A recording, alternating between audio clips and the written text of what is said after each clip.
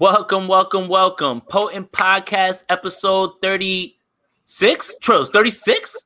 Yeah, man. Wow, 36. So we're going to label this one David Cone. All right. So as you can see, we switched it up a little bit. We're doing it live today. And as you can see to my, is it my left? Yeah, well, nope, that's not it. Nope. There it is. That's Hugh. There you go. And under me is Luke from Blow the Whistle, right? Yes, What's sir. up, guys? What's up? How you guys doing? I'm so excited to be here. I was telling these guys before that, you know, you guys have seen me. Obviously, I got my Niners in the background. I love talking sports, but, you know, I grew up playing the drums. Like, I loved music before I loved any football, any sports, or anything. So this is my passion right here. I'm super excited to be on here with you guys. That's it. Luke, Yeah. it's good, man. Absolutely, man. I'm doing good. Thank you guys both so much for having us on. I grew up hella religious. I was only listening to Christian rap for most of my early life. Yo, here we fucking go already. Oh, I know. Yeah, we're getting there. But yeah, man, I'm feeling great. After once I really started getting into high school, late middle school, hip hop just became a huge part of my life. Love talking about it. The Potent Pod is great. I'm excited to be here. Thank you guys for having us. Yeah, man. And Trills, what's up, man? You in a spacey room right now, like we had talked about. Like it looks like City Girls type stuff. Like is that what's going on? I 100% look like a city boy right now, bro. There's nothing in this living room at all but echo and rolled up carpet, man. Hey, man, look. You're in the process of doing things. You're not. This isn't permanent. That's the issue that we take with people who like posting pictures of like, all right, you going out, but you sleep on the floor, bro. Like, what's the word here with this, man? Look, all right, here we go. Look who already is here. Hey, Oh, the there it legend, is. the legend. So we're just gonna get right into it. The foolishness. Let's go for it. Hey, yo, what the fuck? All right, so y'all know that this is a completely bad subject for this podcast. Anybody who's listened, right? Trills, we don't talk about Tory Lanez on here at all. No. At all. No. Okay? Because we stand Meg over here, and we also stand treating women right. Okay? But that's exactly why we about to flame this boy. Man, Trills, can I ask you a question? How the fuck are you a rapper and in any situation find yourself photographed with your top off? Like, fam, what happened? Go, talk to me a little bit. Bro, first of all, I don't know. Tory, is he in the States or is he in Toronto? I don't know where he is, right? But Right. you are a rapper, right? And you should have homies, bro. Like, there's no way any of my homies let me walk out with my George Jefferson out, bro. There is no way it's ever happened. Did you see the video of Jamie Foxx rapping the baby? Like him as the old dude? I need some shit with some bop in it. That's what this man looks like, but he ain't old and that's not makeup. Yeah. Hugh, talk to me. Like, you know, like the reason that I'm gonna go a little bit harder on him is because of the things that I laid out about what's going on with Meg. Like, I would clown that man even if he didn't do any of that stuff, but now he's definitely double about to get it. But go for it, Hugh. So the only Tory Lanez song I think I've ever listened to in my life is "Say It." And kind of like what Trills was saying, one of his homies needs to say something because nobody should be going out in public, especially someone in the public eye with their hair like that. Like at my mom's house, she's getting her backyard redone, right? So she hasn't touched the grass in years because she's going to get it all pulled out. So there's just like little tufts of grass with like big mounds of dirt. It's identical to his hair, dude. It's so bad. Like, I don't know what I'm looking at. And I hate it, but you're right to flame him because like Luke and I on our pod are very supportive of women in sports and women in general as well. And we're totally team Meg. I think I can speak for Luke in this situation. Oh, yeah. So yeah, like, I mean, he's got no better, but like, man, if he's going to have his posse with him too, like I'd be embarrassed to be with him if the star of our show is looking like that. Somebody has to tap him on the shoulder. They are playing ball with this man, bro. Yo, so all right, so let me ask you a question. Trills. So they're playing ball. Did this man take the top of his hair off and be like, yo, I'm gonna put this shit back on before we're done, brother. We're done. Do you have a toupee? Right, like what does this man have? Like, so Tiger's doctor is where's Tiger's hair at now at this point? If Tory's already at this point did Tiger get the good hair? Did you set Tory up for failure? Luke, talk to me, bro. Like, what the fuck? This man's head looks like when you pull the fucking Reese's cup off, and it takes a little bit of the fucking chocolate off. I'm glad you mentioned hooping, because honest to God, he looked like when those cats put on the old makeup for Uncle Drew. Like when Shaq and KG put on the old ass makeup and went bald for Uncle Drew, he looked fucking terrible, dog. Like, what are you doing? And again, like, to echo Hugh, Trills is right. Like, if I was going to the club, even if I was just hooping, and I looked like that, somebody would be like, throw a hat on right now. Yeah.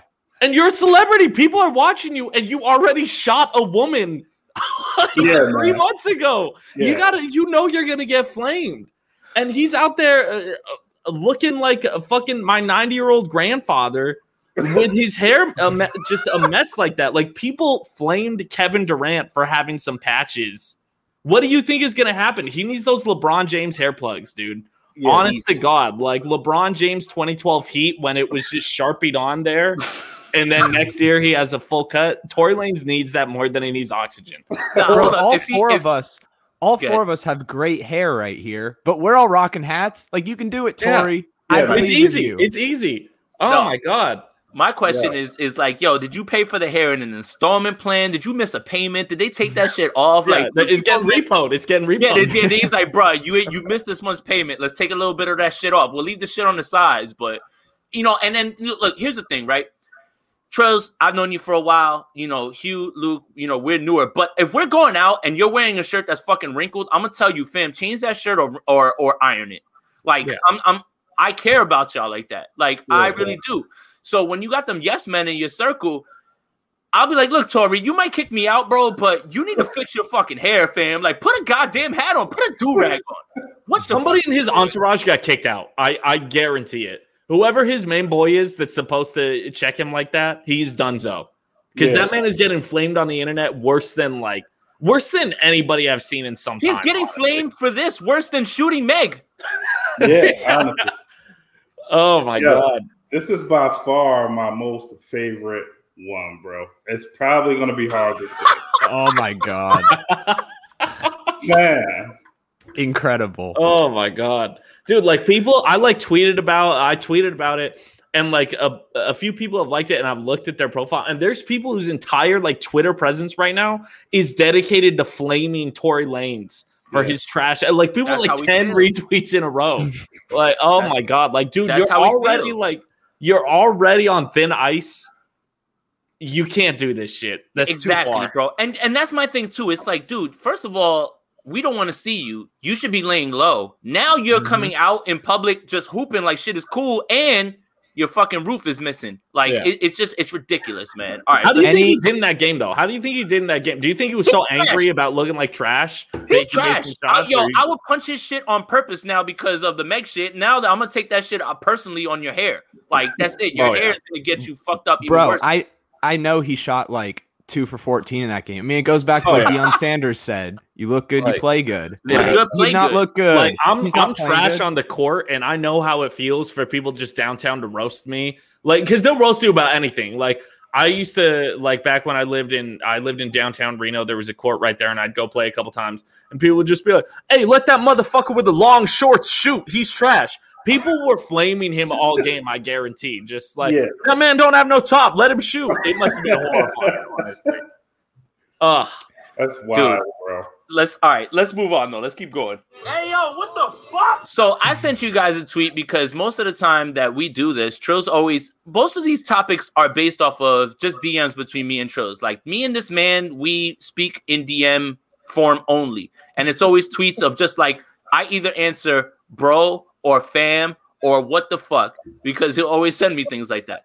So he sends me, and this is nothing to laugh at, Rick Ross has a Tiny Desk concert. Anybody who's listened to this podcast understands how much we celebrate Rick Ross and his catalog and how slept on he is for his contributions, right? Yes. So we're not making fun of the concert. What I am going to make fun of, and now, Trills, I'll pose the question to you first. Was this ever rehearsed, or was this something that came about like 10 minutes before you jump on and you're like, that guy's your backup man, and I'll let you tell the story as to why we're laughing? There's no way Rose picked this guy specifically to sing ad-libs, bro. It could not have happened that way. So I think I can find the tweet and try to play it through here. That might be funny. I mean, I know that you're gonna eventually cut it up and you're gonna put it, in a video. Just give me a second to look for it. But it's just so strange that like the name of the song is Blowing Money Fast, right? Yeah. And instead of it being something like, how upbeat and enthusiastic that song is, this man decides to take the R&B approach, which just doesn't, and I found the tweet, it just doesn't go, but I'll play it for you.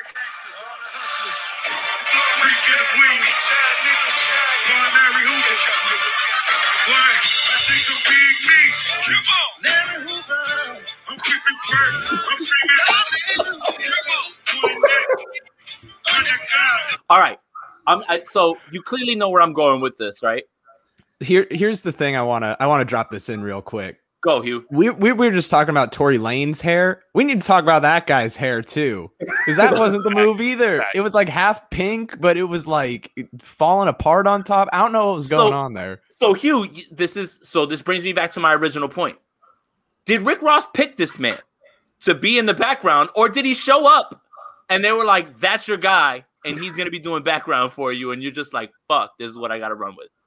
Man, this might get me in trouble early. I think he was just thrown in there, but hallelujah. Like I was feeling it a little bit. I didn't hate it. And I'm not ashamed to say it. Okay. Like I get the jokes, but I was feeling it a little bit.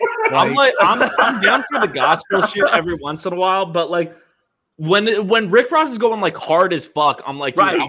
I want to like deal drugs right now. I don't want to listen to like my grandma in church, like Larry Hoover. Like, I was just like, I was thrown off. Yeah. So I feel like that's the one dude NPR picked. Like for the Tiny Desk concert, NPR is like, we have to have one guy of our choosing in there, and they 100%.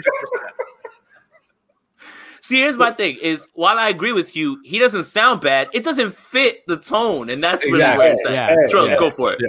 There's no way that man is on key, bro. No fucking way.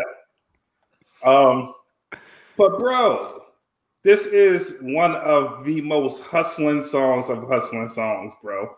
Do you think Big Meech wants to hear that guy singing like that on that song? No. I'm scared now, Trills. Am I going to look at Blowing Money Fast now only because of this? Like, you know how things become a meme and then you lose how serious the song was? Because I fucking love that song. And now all I'm going to think about is when I hear that shit and it comes up on my shuffle one day. Yeah, exactly. And I'm going to be like, turn this shit off.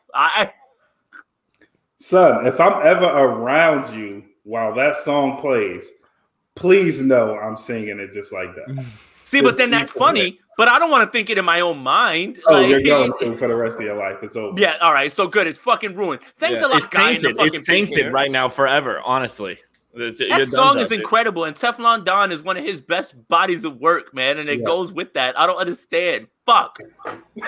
It's like, it's fucking tough, honestly. I just like... I love the Tiny Desk concerts too, because they always do something a little bit original, like they do something a little bit different.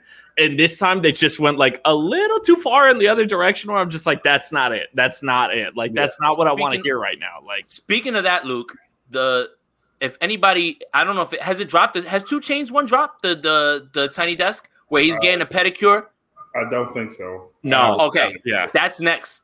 And I need the only person as a fan of 2 Chainz and a fan of Manny Petty's. I need that shit. Honestly. The only person that could pull that off is Titty. That's it. Yeah. That's the only person that could pull that off. He has the bravado. He has everything going for him to do it. I didn't blink an eye when I saw that clip of him rap. I was like, yep. I was like, that makes total sense. So I think that lends to what you're saying about Tiny Desk. Yeah. It's always a little bit unique, honestly. And like low key, like people can roast dudes that get pedicures or whatever, but like if you're spitting and getting a pedicure at the same time, that's fire. That's dope. Trills ain't arguing against no pedicures in here at all, man. We're on the same level then, because honestly, that's my shit. I'm down with it all the time. Bro, I am so when pro. The lady is nice and she goes up to the calf, I'm done. Oh, yeah. Give me that hostile massage on my feet, dude. It's over. Yeah, I'm done. Hugh talk to him real quick, man. Man, I've never gotten a mani pedi, but it sounds like I'm missing out. So somebody needs to educate me on that. Same. But I just want to I want to piggyback. I want to piggyback Luke on just how cool those tiny desks are. Just because, like I said at the beginning, like I played drums my whole life, and you know, hip hop with like when you see it live or in a tiny desk environment and there's real instruments there, that gets me so hyped, dude. Like I'm of the belief that like studio recordings of rap songs need like acoustic drums in them. Like the 808s and all that, like I get it and they're fun. And obviously they've made like incredible beats along the way, but there's something about like getting a drummer in there. It's just a different energy. So like I'm all for like, especially with this environment, like that song with, you know, a bass guitarist and a drummer in there, and even our gospel singer guy, like it just brings out like a different energy. So I'm pro live instruments in hip hop.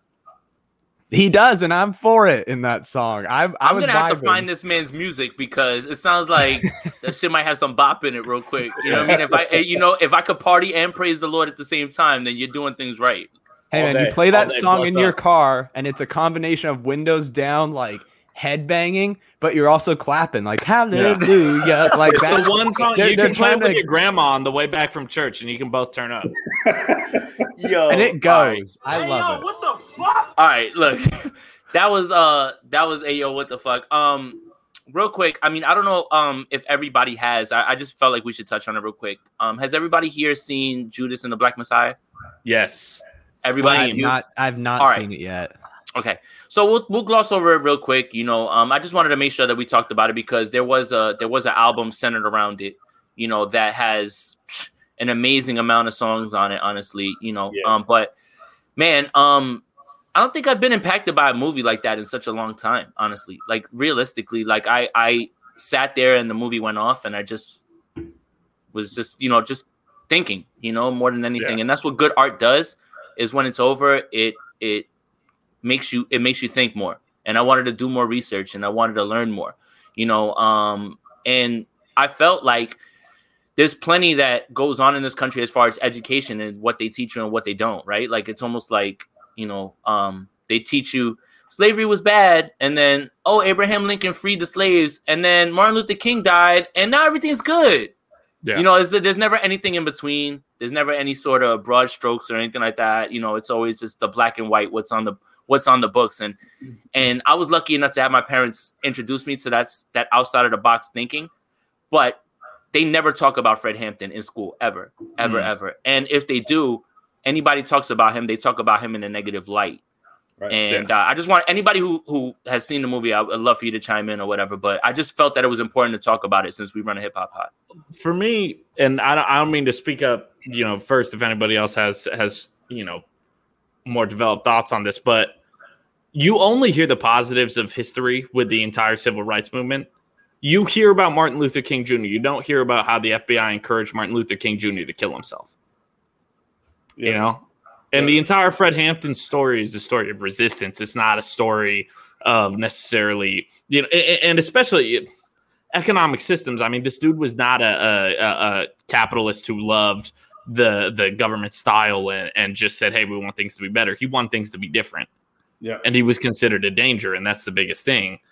And I mean, the entire Black Panther Party as a whole is really looked over in history. I mean, the way that we are taught about the Black Panther Party is that they are dangerous. Like, I mean, Hugh and I grew up, 30-40 minutes from Oakland, where the Black Panther Party started. And in our schools, I don't know if the experience was different for you, Hugh, but in my school, like, the Black Panther Party was taught as the negative parts of the civil rights movement. Yes, very similar to how people refer to kind of like, you know, Martin Luther King Jr. is the good side of the civil rights movement. Malcolm X is the dangerous side of the civil rights movement. Yeah. And that's the same, you know, lump that the Black Panther Party gets put into. So it's like Fred Hampton wasn't fucking mentioned in my history books. And it took research like on my own part to be like, oh shit. Yeah, no, this was a dude. He was 21. He's younger than I am, right? That's incredible. I think that's what I walked away the most with. I was just like 21 at the time of his death, and everything that he had done. That's incredible.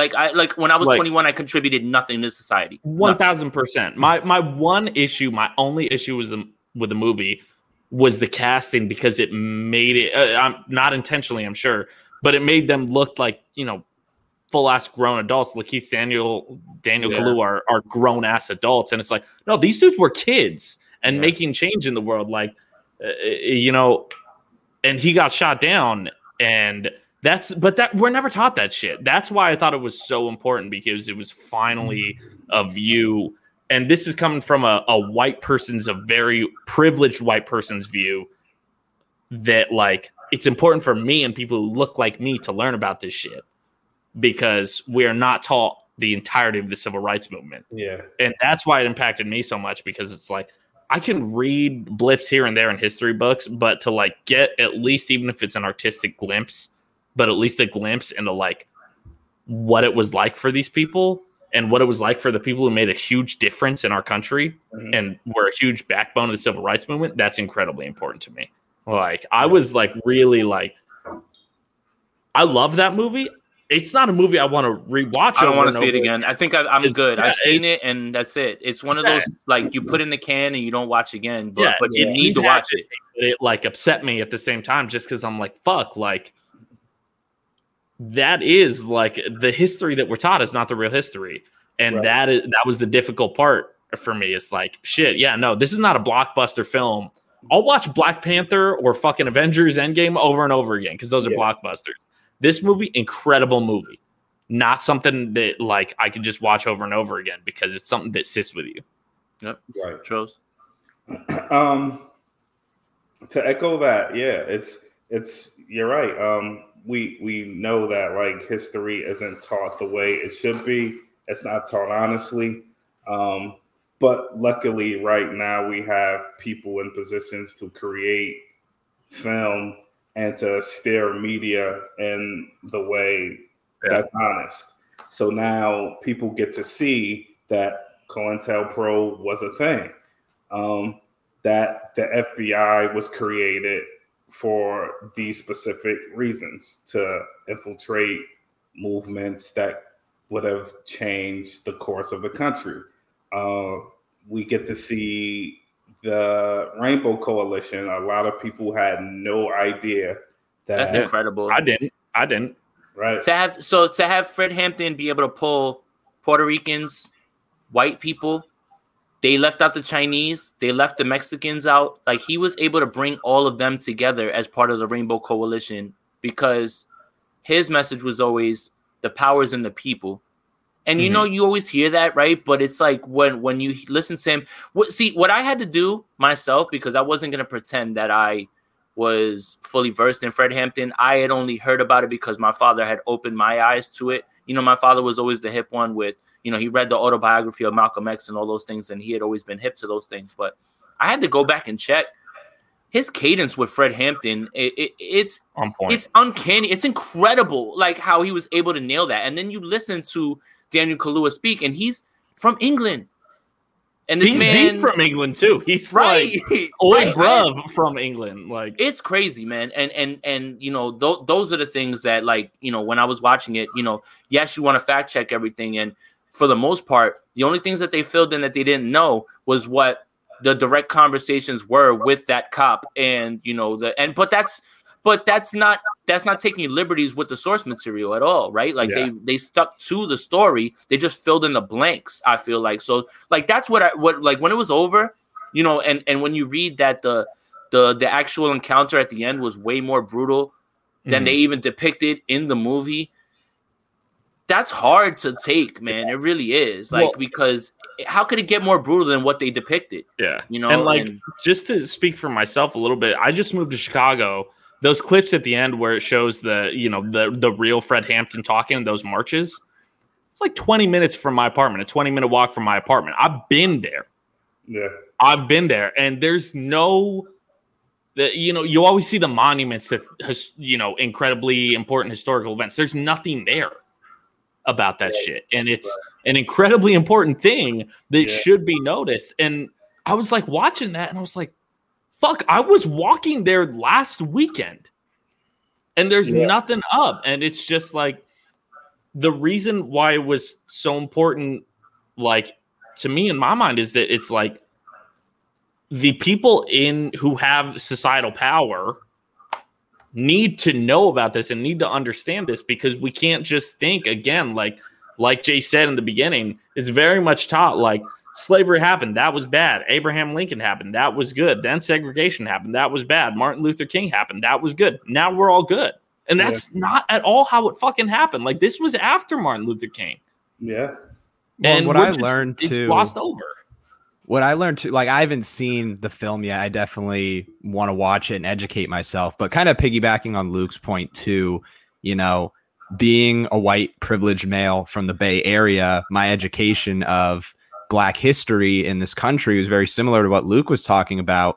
But the more I've grown up too, I've kind of realized that the way that it was framed to me and, you know, everybody else that I grew up with was kind of in a pretty shitty way, like, for lack of a better way to put it. What I mean by that is they love to preach how Martin Luther King did everything so peacefully. And look, Rosa Parks stood up and got off the bus. And then, like Luke said, they made the Black Panther movement very negative, but the Black Panther movement was essential.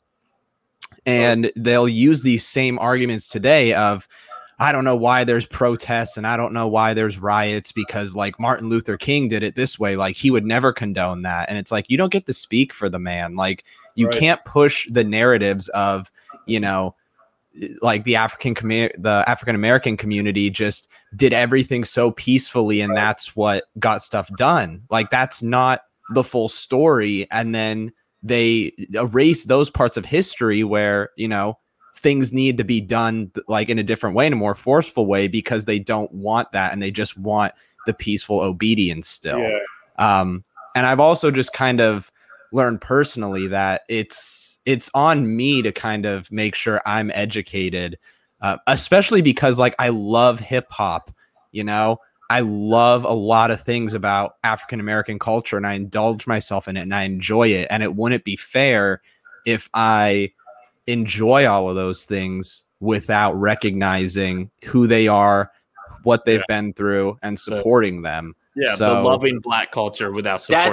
That's it right there, Trills. If you had any doubt in your mind about those guys, that's the statement right there, right? And that's the way I feel. As a Puerto Rican male, I attribute a lot of what makes me me to the hip hop culture. So it's up to me to educate myself and keep myself on the proper thinking, on the proper thought process, and on everything as well too. It's just, you know, that saying, I wish people love Black rights as much as they love Black culture.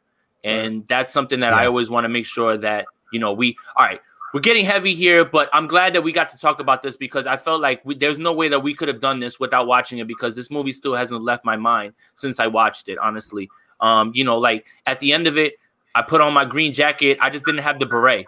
I was about to start walking in the street. Like I had the long green jacket. I was ready. You know, I got that shit. I got the army joint.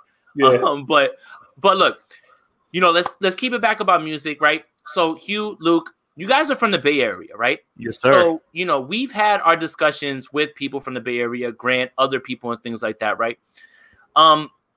There's people in Bay Area culture that aren't mainstream, but are huge for Bay Area culture. And we can say the same thing for people on our side. Like, so Bay Area, you know, for what I know, limited stuff, Mac Dre, E40, how you slot them is up to how you look at them. And I'm sure there's more people. Too Short, I'm missing a bunch of those people, right? The way that I would attribute Mac Dre, and Trills, you can tell me that I'm off here, right? Max B over here is so influential to so many guys, whether they want to say it or not, but he's not as recognized over here as many people are, right? So I feel that like Mac Dre only really, for me, got brought to my attention after he passed away. But it seemed like when he was around, he was influencing more people. More people wanted to be like Mac Dre. And that's what I was kind of alluding to with the Max B thing. Whether people want over on our side to admit it or not, and some of your favorite rappers are influenced by Max B.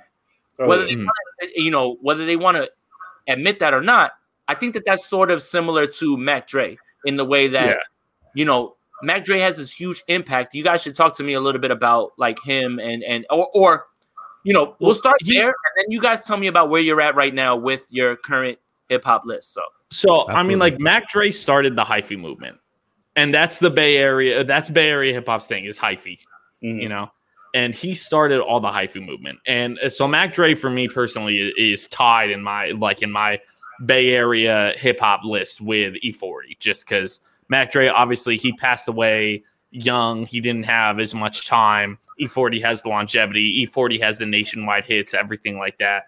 But really, with Bay Area hip hop, Mac Dre is still at the center of that. Yeah, it's the hyphy movement. It's the Thiz dance, like the Thiz face, that shit is still out there.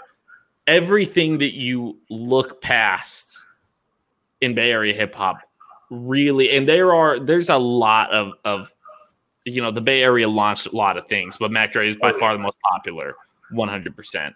But really, like when you look at all the rappers that are still putting out stuff, it started with Mac Dre.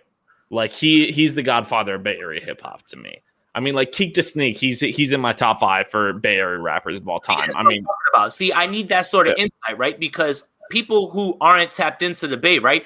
I know Keek Da Sneak because it tell me when to go. I'm not gonna act like I know more, or I know him because of look, I consider myself a historian, but I don't go that deep, and I wouldn't have known that if E40 didn't put him on that record. Yeah, 100. Because Tell Me When to Go is forever a national hit. Like you can play that in any club, and it's on.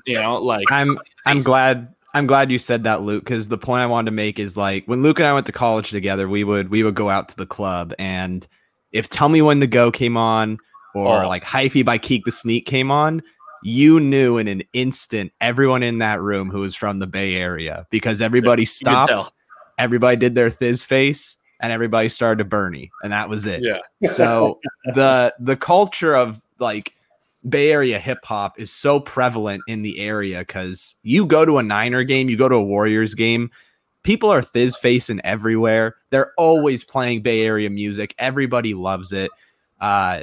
Mac Dre has to be, like Luke said perfectly, the godfather because he put it on the map. I mean, you have Drake, who's the most commercially successful rapper of my generation, saying, "Rest in peace, Mac Dre, I'm going to do it for the Bay." Yeah. I can't even imagine how many people he put on a Mac Dre with that one line. Oh, yeah. So that's what really stands out to me, and that's how that culture is really embraced and how it's spread as well. Andre Nicotina is another name that if anyone needs to list some Bay Area rappers, he's essential, along with Keek. But the last thing I'll say too is Bay Area rap beats, like Mac Dre beats especially, they stand out amongst everything else. When it's a beat from a Bay Area rapper as opposed to like another area. I think New York rappers have a lot of that same sound, which I'll talk about later when I talk about my favorite rappers. But yeah, Bay Area hip hop it's become more of like a cultural thing across the nation, and people recognize it as its own subset of rap, and it's so inclusive. Like, yeah, if you're from the Bay Area, you take more pride in it. But again, like Drake's from Canada, he loves Mac Dre. I way back in the day, I used to love Tech Nine. He would talk about Mac Dre all the time. You don't gatekeep Bay Area. So there's no gatekeeping on Bay Area music, but there's gatekeeping on Bay Area teams that you can't be fans of, right? All day. Oh boy, you're gonna get us in trouble. Because I don't know the vibes. I've heard if you're not from the Bay, you can't be a Niners fan. I heard if you're not from the Bay, you're a hoe ass. If you try to like the Niners, that's just what I heard. So Trills, I don't know the vibes. Yeah, that's what I've been told. I don't know them. That's specific. That's a specific thing you need to know to be a Niners. So, yeah. If you've never been in Levi's Stadium, per sources, you can't like the 49ers. That's just what I heard. Any analysis that I have is tossed out the window because I don't know the vibes. Yeah. Cut it. But I'm sorry. Go ahead, Hugh. I didn't mean to cut you off. No, that's it. I hope that's not true for New York, because like literally when I was making my list of all my favorite rappers, most of them come from New York, and I never put that together. So maybe I'm an East Coaster at heart. Okay, my thing that's perfect, because I was going to get into that. That's what we were going to do next, right? Like, so look, I think this will lead into the big discussion that we're going to have at the end. We did talk about, you know, Judas versus the Black Messiah. The soundtrack has records from Nas and Jay-Z on there, back to back, both incredible records, man. And we're going to get to those because it's going to have to, you know, go into what we're talking about. But, you know, Hugh, Luke, talk to me about just top 5, or, you know, like, I hate to say give me 5, right? You know, because that's, you know, it's so hard to figure out 5, right? But I'll say this. Exactly. And what I told these guys is my favorite rapper is from California, and that's Kendrick Lamar. Yeah. So as much as I am East Coast to my heart, my favorite rapper now lives in your state. Yeah. And I don't know. And it seems like people have differing. Get. Well, and let's be clear, like NorCal and SoCal, deeply different. Deeply different. Yeah. SoCal is almost as different from the Bay Area as New York is to the Bay Area. Right. Like it's a completely different but like you, Jason, like I'm from the Bay Area. My favorite rapper ever is from New York. My favorite rapper is Biggie Smalls all day.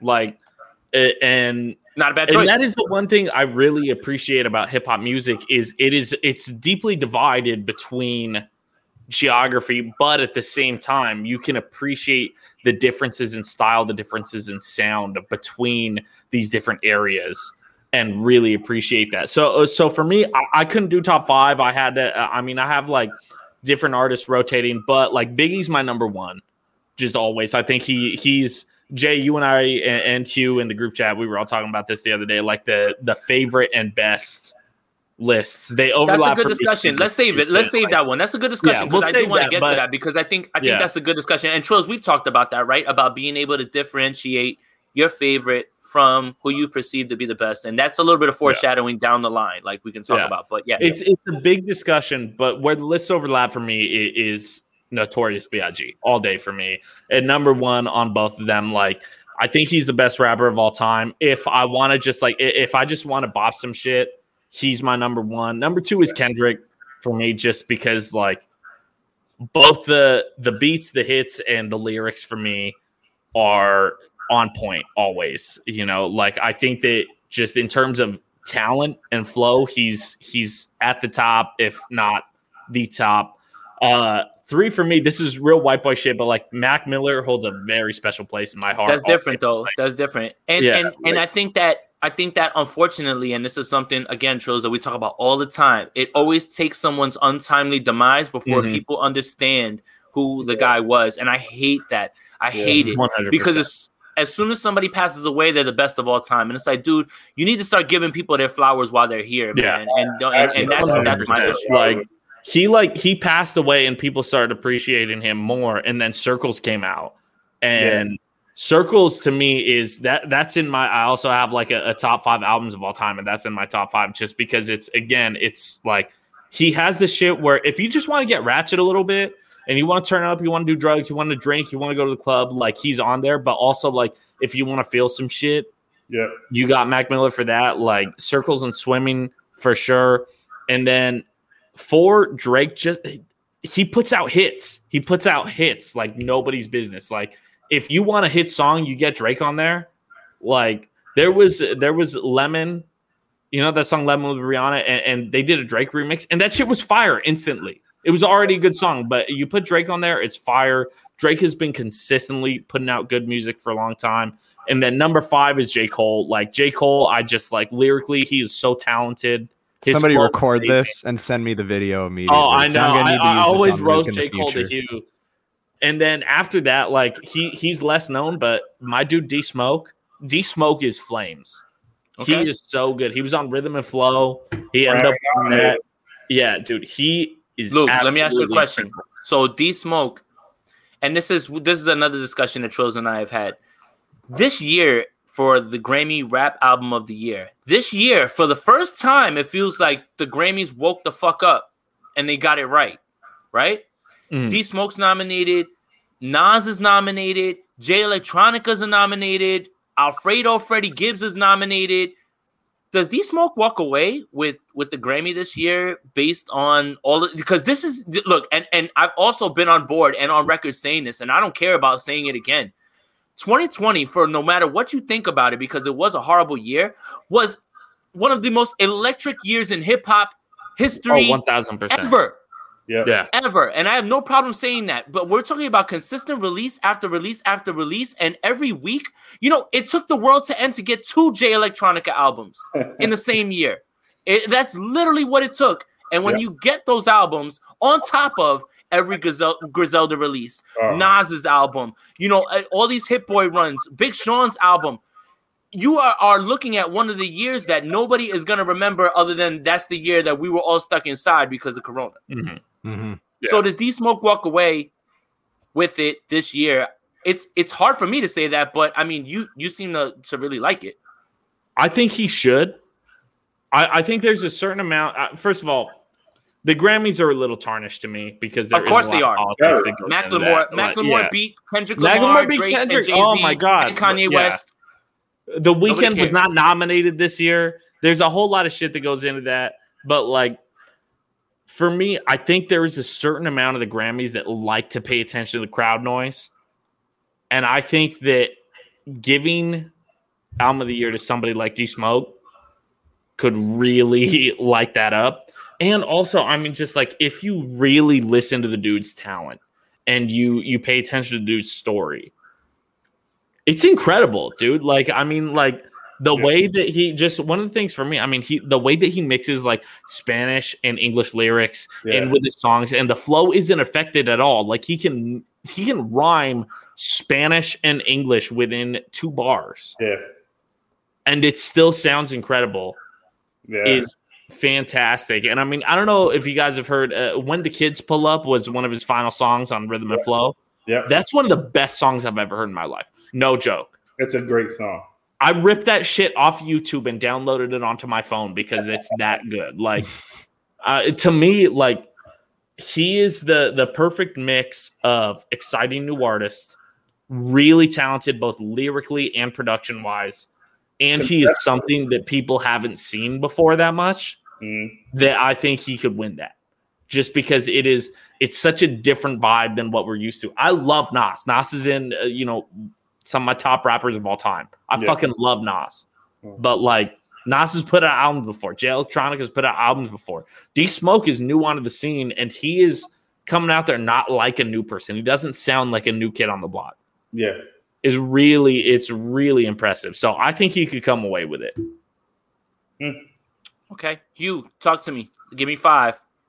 So I'm gonna switch it up. I'm gonna give you 6. I'm going to give you 3 modern rappers that I love and 3 old school rappers that were before my time that I had to dig through history and I loved. So I'm going to start with my modern ones because the ones I want to discuss with you guys are the old school ones that you guys are more around for because I want to get your perspectives on them too. So my favorite rapper of all time is J. Cole. I'm what the kids call a J. Cole stan. Ironically, I didn't like him at first. When I first heard J. Cole, I didn't like him. I was listening to Kendrick at that time, and I loved Kendrick. I still love Kendrick. Yeah. But then I listened to the warm up, and I will put the warm up, J. Cole's mixtape, against any other mixtape, any other album, any other EP. It's perfect from start to finish. Like that mixtape has such a sentimental spot in my heart. And J. Cole, he just does my favorite thing, in my opinion, better than anyone, which is tell a story. So J. Cole is my number 1 for that reason. I pound the table for this guy because he does not get the love he deserves, and that's Joey Badass. Joey Badass is easily one of the best rappers in the game. He was born too late because if this guy, his era was the 90s, I think. If he was around back then, he would be way bigger than he is now. And he's good. Like he gets a lot of pub. Like he gets his due. But I love me some Joey Badass. I think he's one of the most criminally underrated rappers in the game right now. And then I already mentioned him. It's an easy answer is Kendrick. I mean, I don't know how anyone can listen to hip hop nowadays and not love what Kendrick Lamar is doing. I'm still holding out hope for that Kendrick J. Cole collab album that we've been waiting on for like a decade. It's going to come at some point if I believe. We're going to need enough. another pandemic. Another pandemic pops up, and then they're just going to be like, all right, the album's ready. Oh, really? Bro, if when gyms were open, if I ever needed to PR on something, I would listen to that Black Friday song where they went over each other's instrumentals. Woo!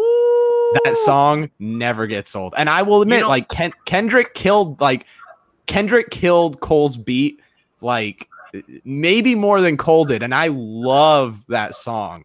I do, and I was just Tale of Two Cities. That's my favorite song on Forest Hill Drives. And look, my bias led me to believing that about Kendrick, but now that you said it, I feel way better about the take now. Dude, Tale of Two Cities is like top 5 J. Cole songs for me, but what Kendrick did on it was just otherworldly. Yeah.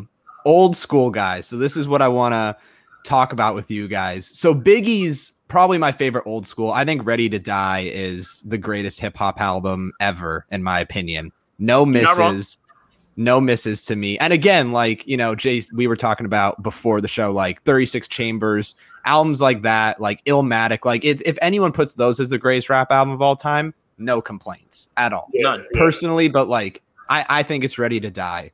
These are the two that I want to talk to you guys about because they're not rappers, they're groups.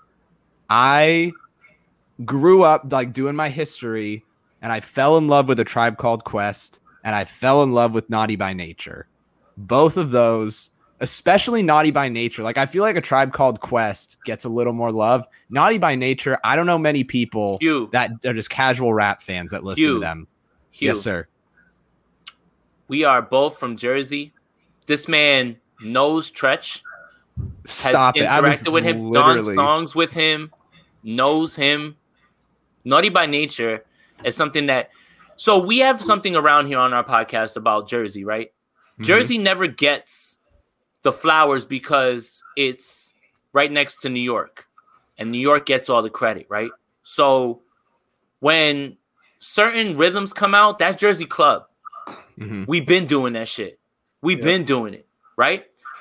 Naughty by Nature, Eminem, who is your favorite rapper's favorite rapper, has been on record saying that his favorite rapper is Tretch. Dealing with the outsiders, all from Newark. Naughty by Nature never gets the flowers that they deserve. Trills, I'll let you take it from here. I'm glad that you brought that up. Trills, go for it, bro. I mean, you know, I can't say it without sounding biased, but it's all there, right? It's been cemented. Like you said, Eminem has said it a million times. Nas has been on record saying it. A lot of the flow flipping came directly from Tretch's flow. Mm-hmm. Directly. Before that, people were modeling their more technical rap after Rakim and Big Daddy Kane. Mm-hmm. Tretch took it to a whole different ahead of his time. Oh, for sure. Yeah, like what Tretch could do on Yoke the Joker, like that song, like it look at you're right up Trill's alley right now, boy. Like that's it, man. That's the point you had to ask for your ass back. It's like stop it. Like I've listened to that song so many times. Like most songs I can like, I'm gonna listen enough and I'll learn the lyrics and I can rap along in the car. That one I just have to listen. It's like I'm not doing this justice. Like I can say all the same words as Tretch along to the beat. Yeah, it's not the same. That's a song where you just have to listen to him do it and leave it alone. Yeah. And outside of, I mean, I've literally seen Tretch come into a studio and we're playing a beat and he doesn't even think about it. He is right in the booth. The 16 is done and a minute flat. And we're all like, what the fuck? what are we supposed to do now? See, and that lends to the God-given thing, right? Yeah. Rap is God-given. Like you either have it sometimes, like you can hone your skills as best as you can, and you know what? There's people that maybe don't have that God-given that can, you know, because of sheer work. But there's guys that are just put on this earth to rap. Yes, the dudes that they work to rap too hard are the dudes like no Bay Area hate, but I fucking hate this dude. Like G-Eazy, like where it's just like, dude, you can't actually rap, but you just like you spent too much time trying to learn bars, and so you think you can rap.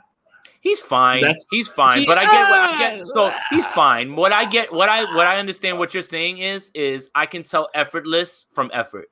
Yes, he's working for every verse he puts in.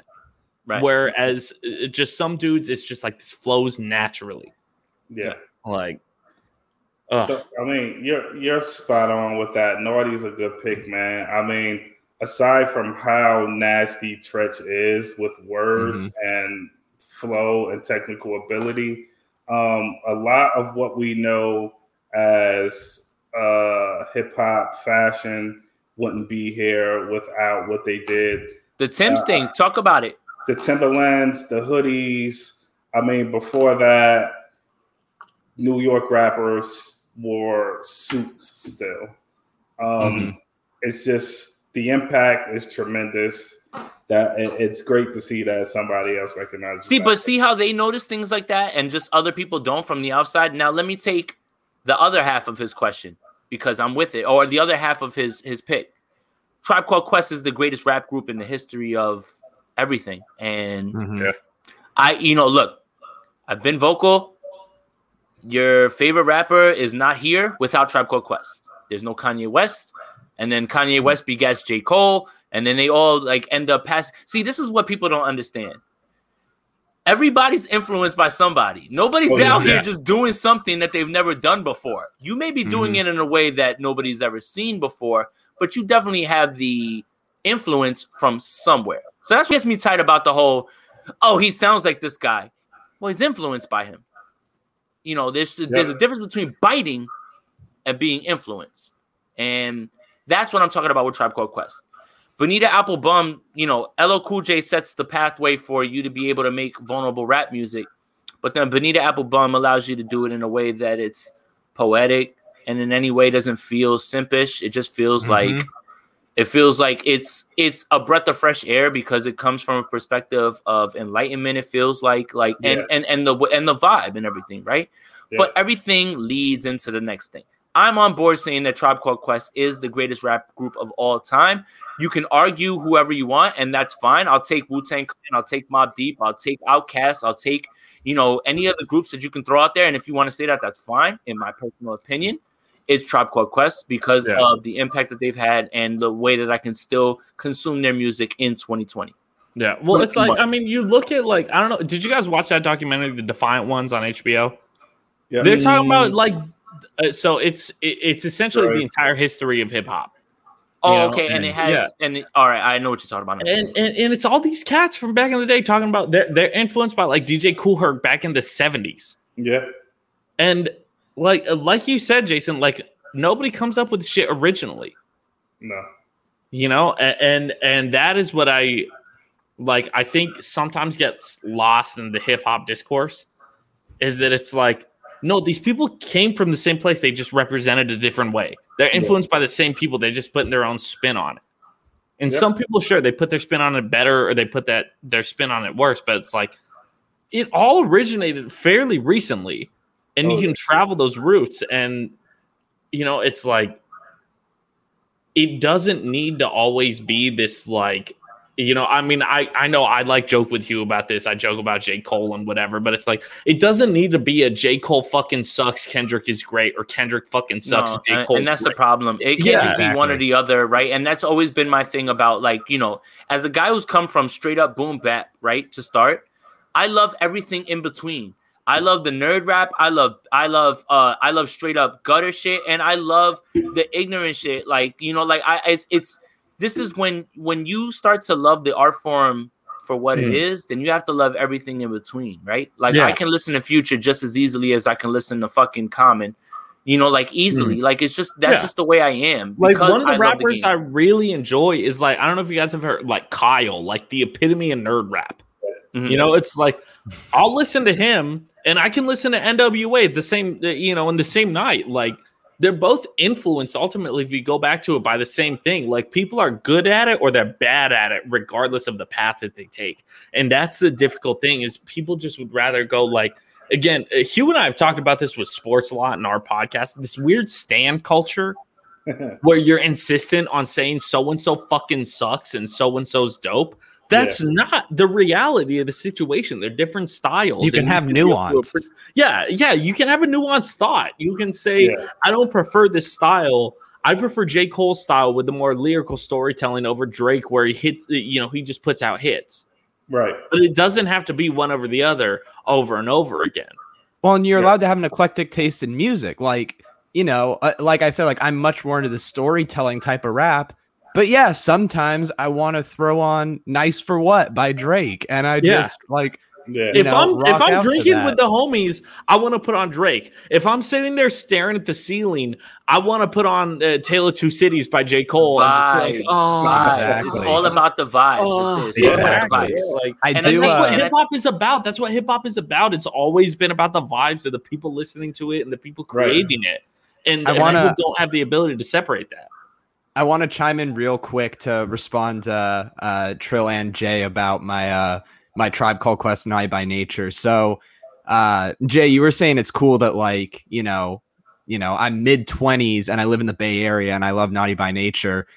I think it's funny how I discovered them. I was watching an episode of Fresh Prince of Bel-Air, and there's an episode where Will is like, he's like washing a van or something. I don't remember. Or it's like it's his new car, and he's blasting OPP. And like, I hear the beat and I'm watching it. I'm like, wait, this is cool. Like this goes, what is this? So I like Google the episode. I like Google as like in depth as I can. Like, what's the song in this episode of Fresh Prince? And they're like OPP. I'm like, okay. And so that's the first song I fell in love with. And then it went from there. So that's how I discovered them. And then with Tribe Called Quest, I'm with you too. Like I would put them up against anyone. Like when one of my favorite songs by them is I Left My Wallet in El Segundo. And it's literally just a song about exactly that. He left his wallet in El Segundo, and it's perfect. It like when they can make a song that's just a story that's like not even like a super exciting story, but they make it so like interactive and they paint the picture so well. Like, I mean, if I've made it super clear, like storytelling in hip hop is why I love it. So when they're able to do something like that, it blows my mind. And that's why I love old school rap so much. I feel like that's when it was at its peak. And then guys like J. Cole and Joey Badass are just like, refreshing rappers in a pool of not so much that kind anymore. Yeah. That's the best thing, Hugh, right? Is that there's storytelling on every level, right? Like Devin the Dude can do storytelling in a funny ass way, and it's still storytelling, right? Like, and I think that's what you love about Biggie so much, Luke. The storytelling, whether it's subject material about what's going on in the streets or maybe him getting killed, is one thing. He can also make you, I got a story to tell, and tell you about how he had sex with Anthony Mason's lady or whatever, like, and that's something that can like happen because, and it's funny that this man thinks that he can put that on record while having sex with a New York Knicks wife. You know what I mean? Like, I get that completely. And I'm glad that you said the storytelling part because I think that's the perfect segue into the big debate while we're here, right? So we talked about Jesus and the Black Messiah. Nas and Jay-Z have 2 records on there, right? And both of them are great. Nas and Hit Boy continue their run of just, Hit Boy again this year. Everybody's gonna give praise to Big Sean and Nas and all these guys and Benny, right? Yep. When are you gonna start talking about Hit Boy producing all of these albums the same way, right? And nobody's gonna talk about that. Nobody's gonna talk about that because it's the front man. It's the front man argument, right? It's just again, like with classic rock, low key. Like classic rock, nobody talks about the bassist, even though he lays down the lines for the whole song. Yeah, producers, unfortunately, are not cared about as much as the front man. Yeah. Whereas, like, don't get me wrong, I understand it because you don't go to concerts to see the producers. You go to concerts to see the dude who's, laying down bars. Right. But at the same time, it's just like these dudes are behind so many of the hits that we love, and they're irrelevant a lot of time in the popular eye. This year for Hit Boy, I'll put it up against anybody's best year, right? Because the proof is in the pudding, right? This isn't just 1 or 2 big records. You are producing whole albums for Benny, for Big Sean, and for Nas. And you did it in a way that Kanye tried to do it, but you did it better because the albums are better. You tried to do it that way, right? That's what you wanted to do. And again, it all stems from the verses with Boy Wonder. I feel like Hit Boy was sitting there like, yo, y'all forgot that I made N-Words in Paris. Y'all forgot that I made Sicko Mode. Like you guys are sitting here talking about these other dudes, and this year he turned up on everybody, and nobody wants to talk about that. But I digress. The thing is, I honest to God, if you ask, like, and I don't mean this is a gatekeeping thing. I mean this is a legitimate thing. You ask most people who Hit Boy is, they don't know. Yeah, that's sad. They're not credited enough. They're not credited enough. That's, I think, the problem. That's bad. Yeah, so, you play Sicko Mode, and people go, "Oh fuck yeah, it's Sicko Mode." Yeah, you play, like you said, you play N-Words in Paris. People know that song. Yeah, because they know Kanye, they know Jay-Z, but they didn't know Hit Boy made it. They don't know Hit Boy though. That's the problem. So Nas and Hit Boy continue their run. EPMD is an incredible record. Oh yeah. Jay-Z has a Nipsey record on there, which, man, look, I'm biased on the other side. That shit hit different. It's different. That song is different, man. When you couple it with the way that movie was delivered, and then Nipsey, who is, has been elevated because of his untimely demise, and you put it together like that, that record feels different. And also, Jay-Z delivers one of the best raps that I've probably ever heard him, and immediately Scorpion Bricks, way before Aubrey's Double Dicks, 40 on my lap, clap like 40 did the mix. That's stupid. And that's simple. See, this is the thing about Jay-Z, right? And it kind of ties into what we see in sports. Why is LeBron James still so good? Why did Tom Brady just win the Super Bowl? Why is Jay-Z delivering this rap to me in his 50s? Mm-hmm. Why? And this, again, people who were put on this earth were born to rap and do this, right? So here's the debate. Hugh, you've talked about storytelling, right? Luke, I'm not certain where you stand exactly on this, because we had our discussion in the group chat about it. I know where Hugh stands, right? And there's plenty of people that will be on Hugh's side on this, that believe this. That's the best part. They're not going to be on this live stream, though. I know that. That's fine. I'm dying on this hill. No, that's fine. No, I don't know about that, but when it comes down to it and everybody looks at it, you're not wrong for saying I prefer Nas over Jay-Z. No. Right? So I will let you start, and then we will jump in wherever it fits. But go for it, Hugh. And I want to start by saying, too, like, I make the joke all the time, and it's a joke that the best thing Jay-Z ever did was sign J. Cole, because J. Cole's my favorite rapper. But at the end of the day, I wouldn't have my favorite rapper without Jay-Z. So I owe the man a lot. I know that Jay-Z has a lot of, those storytelling tracks, those deep tracks. Like Hard Knock Life is an incredible song. But Jay-Z, for me, he's just always been that person that when I need to turn like the stereo in my car on a max, that's the Jay-Z music I listen to. So if it's 99 Problems, if it's Dirt Off Your Shoulder, if it's one of those songs, that's how I personally equate Jay-Z. Nas, for me, is more, If I Ruled the World, One Mic, songs like that, like those like deeper songs that, again, like we were talking earlier, help educate me as someone that, is white and privileged and just grew up in San Jose in the suburbs. Like Nas really helps educate me on African-American culture and some of the struggles and things like that. So it's kind of like what I was saying with J. Cole and Kendrick earlier, where if you're going to put Kendrick as your favorite, there's no argument there. It's a preference thing. I personally just prefer Nas, just because that's someone that I just gravitated more towards. I like Jay-Z for the more hype songs that he does. And I know like The Blueprint is classic, and those albums have so many like of those deeper narrative songs. But the ones that I really gravitated towards, like I think One Mic is one of the greatest hip hop songs of all time. That's a fact. Yeah, and part of it is because like I felt educated from it. Like Nas just like teaches me, like as someone that did not grow up in that culture, that same lifestyle. And I'll end by saying that in terms of like their beef, Ether absolutely annihilated Jay-Z. So Nas won the head-to-head. So I'll leave it at that too. Okay. Luke, do you want to jump in with thoughts? Because I will say, you know what? This is the one thing that I'm gonna jump in on when you're done. I'm gonna talk about Ether and Takeover, but I'll let you go, Luke. Yeah, here's the thing. It's Ether.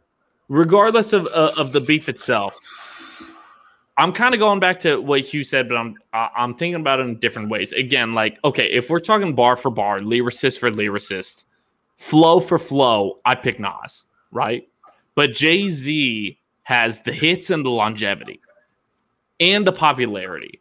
And I think that's the thing that puts him over Nas. Like, honestly, I know it's a cliche song, but like, Life's a Bitch, one of the greatest songs I've ever heard. All right, let me ask you a question. Let me ask you a question, Luke. Because you brought up Life's a Bitch. What verse do you remember from there? I mean, on the top of my head, like, I can't rap it because... But realism is a life of actuality. Fuck who's the baddest. The person's status depends. So that's an AZ record for me. Yeah. I love Nas. But Sosa gave Nas the business on that. Yeah, a little bit on that one. That's facts. Right? You know, because he's the first one that comes on, and you know. But go ahead. I'm sorry, I didn't mean to cut you off. No, that's facts, and that's a valid point. So maybe Life's a Bitch is a bad example, but Illmatic to me, a great song. Yeah, still Illmatic, one of the greatest rap albums of all time. But if you're talking about longevity for me, Jay-Z and Jay and I were talking about this the other day. Jay-Z has the beat choice on a trillion, and he has the ability to pick hits like Nas doesn't. And that's not necessarily a fault of Nas because maybe that's not what Nas is going for, you know, but like Jay-Z has been putting out hits since far before I was born to right now. And that I think is the biggest difference is Jay-Z can put out a song with Alicia Keys and have everybody in Times Square, whether the tourists or locals, singing that fucking song. Yeah. And so Jay-Z still has the hits. Nas to me potentially maybe more talented in terms of simple flow, but Jay-Z has both the hits and, like Hugh said, like Jay-Z has built himself into a mogul and into an overarching mogul where he owns a basketball team, he owns the liquor companies, he signs the rappers, everything like that. It's a big name business. Yeah. And so I like, if we're just turning into like, I want to listen to like pure hip hop right now, I'll put on some from Illmatic. But Jay-Z has been long-lasting. Jay-Z has the star power that Nas, for whatever reason, did not build past like really the 1990s, early 2000s. And so, like, while I think that Nas may be lyrically more talented, Jay-Z, I think, and I know we were talking about this in the group chat, and I initially put Nas over Jay-Z, but then I was thinking about it more and more, and it's like, Jay is still putting out shit that's a bop. Oh, yeah. And when you're thinking about that, I mean, ultimately, like, it depends on what you want. That's the thing is, like, like we were talking about earlier, that nuance of, like, what do I want right now? What's the criteria? What are we saying? Like, what is this? So how do we equate GOATs? Do we equate them straight up discography? I don't necessarily think there needs to be a GOAT, right? Like, I know that's a boring way to put it, but I don't think there necessarily needs to be a giant Nas over Jay-Z argument because it depends on what you're looking for. Do you want to listen to some shit that you can still do that Jay-Z gift to and fucking bump your head to in 2021? Because if so, you're going to pick Jay-Z, right? But like, if you want to listen to some of that real New York shit, some of that real deep hip hop shit back in the fucking, you know, in the 80s, 90s, then like, I'd potentially pick Nas, but like I know it's a boring way to state that, but Jay-Z for me in the long term, probably if you look at it, if 100 years from now people look at the best and most influential rappers of all time, I think Jay-Z picks that argument just because he has built the future of hip hop, and he is also still putting out beats to this day. It's a good discussion because it's true. And that's always been my discussion about, again, favorite and best. And what's the criteria? What are we judging these people on, right? Because I can make an argument either way for both of these guys, depending on what the criteria is. Yeah, Trills, talk to me a little bit about what you've heard so far. I'm gonna already jump out on a limb and say that I'm on the Jay-Z side of this. I'm just waiting. But yeah, Trills, you let me know where you're at here. But obviously, I'm on the whole side of this too. Here's the thing. I want to touch on the idea of there being a GOAT. I don't think that there has to be one. I don't subscribe to that. I don't think there's just one sole greatest athlete of all time, or in any sport for that matter.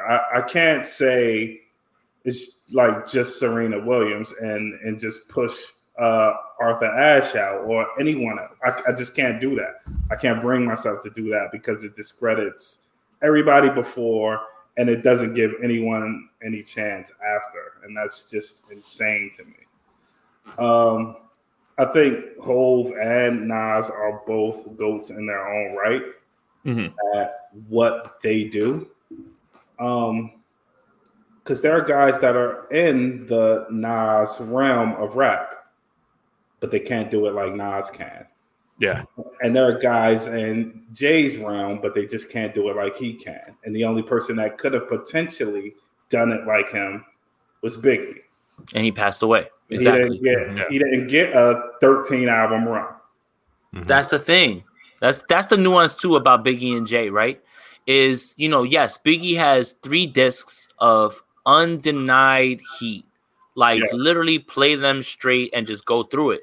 Yeah. But who knows what happens after those albums? Yeah. Are you confident to say that he would continue that level? Because we've never seen anybody continue at that level. Well, look at Kanye West. Look at Kanye West, exactly. Who was largely considered one of the greatest rappers of all time. And then he's put out consistently mid to whack shit.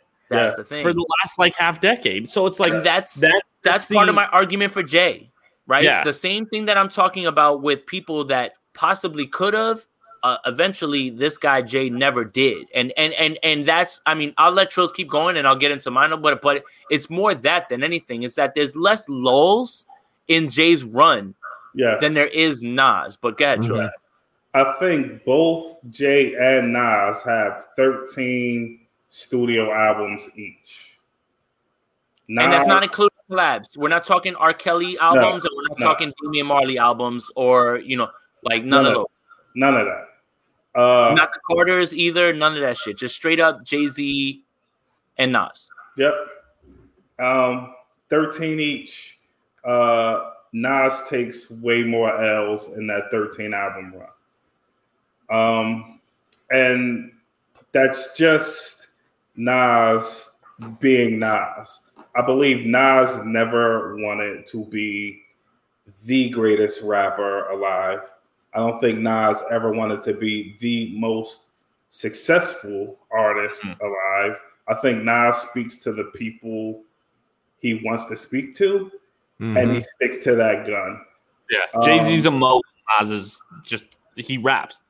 Absolutely. See, but you can also attribute that attribute to Nas as a positive, right? Sure. Never changing, 100%, and never and. So that's the thing. That's not a negative. That just depends on how you view that. Yes. I mean, Nas has heard all the whispers since 94. Nas has heard he's got to pick better beats. Nas has heard that he needs to learn how to write better hooks. If he writes a hook at all, there's a plethora of Nas songs without choruses. And obviously, anyone that studies music knows you need a catchy chorus if you want to win, right? Yeah. Nas doesn't break, he doesn't fold for that.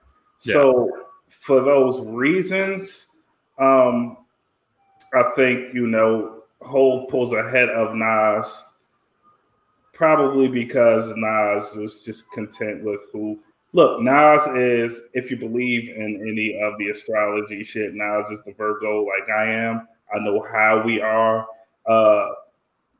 We don't really want to talk to people that much. We don't want to be on the scene that much. Our art is our art. We don't want to compromise it. So I know why Nas music pans out the way it does. And that's not, and again, that's not, it depends on how you look at it. You can look at it and say artistic integrity and say that's a plus. Yes. Right.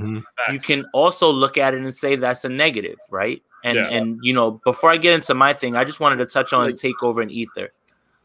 I just want to make sure that I'm on record saying that Takeover is the better record. Ether is the perfect response. Yeah. Now, we put those records differently. Like if we get Ether first and then we get Takeover after, where Jay is in his bag with Just Blaze, that's a record that can be played that just happens to be a diss record, right? It just happens to be a diss record, but it's still a hard record.